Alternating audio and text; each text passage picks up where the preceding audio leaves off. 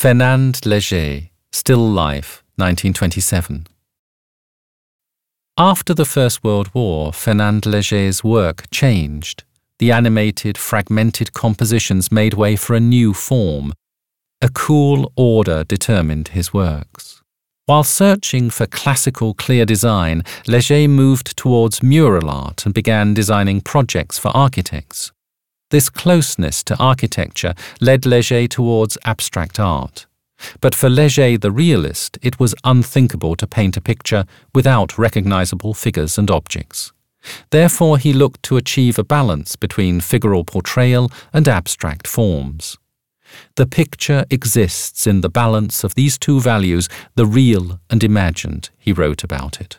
The difficulty lies in finding the balance between these two poles. In this still life, the balance between figure and abstract form is clearly expressed. There is a halved male torso standing to the right of the middle axis.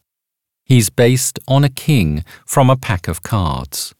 There are few items of his costume remaining, only the wide epaulets. The figure borders on the plastically modelled element that originates in the world of technology. He's crowned by a screw. The red diamond from a pack of cards is incorporated in the picture somewhere else. Rectangular, triangular, and circular forms represent the geometric world, leaves and tendrils the organic world. All these elements are not arranged in the traditional still life style, but are freely distributed within the pictorial surface. A female torso on the left-hand edge and a frame on the right-hand edge enclose the picture.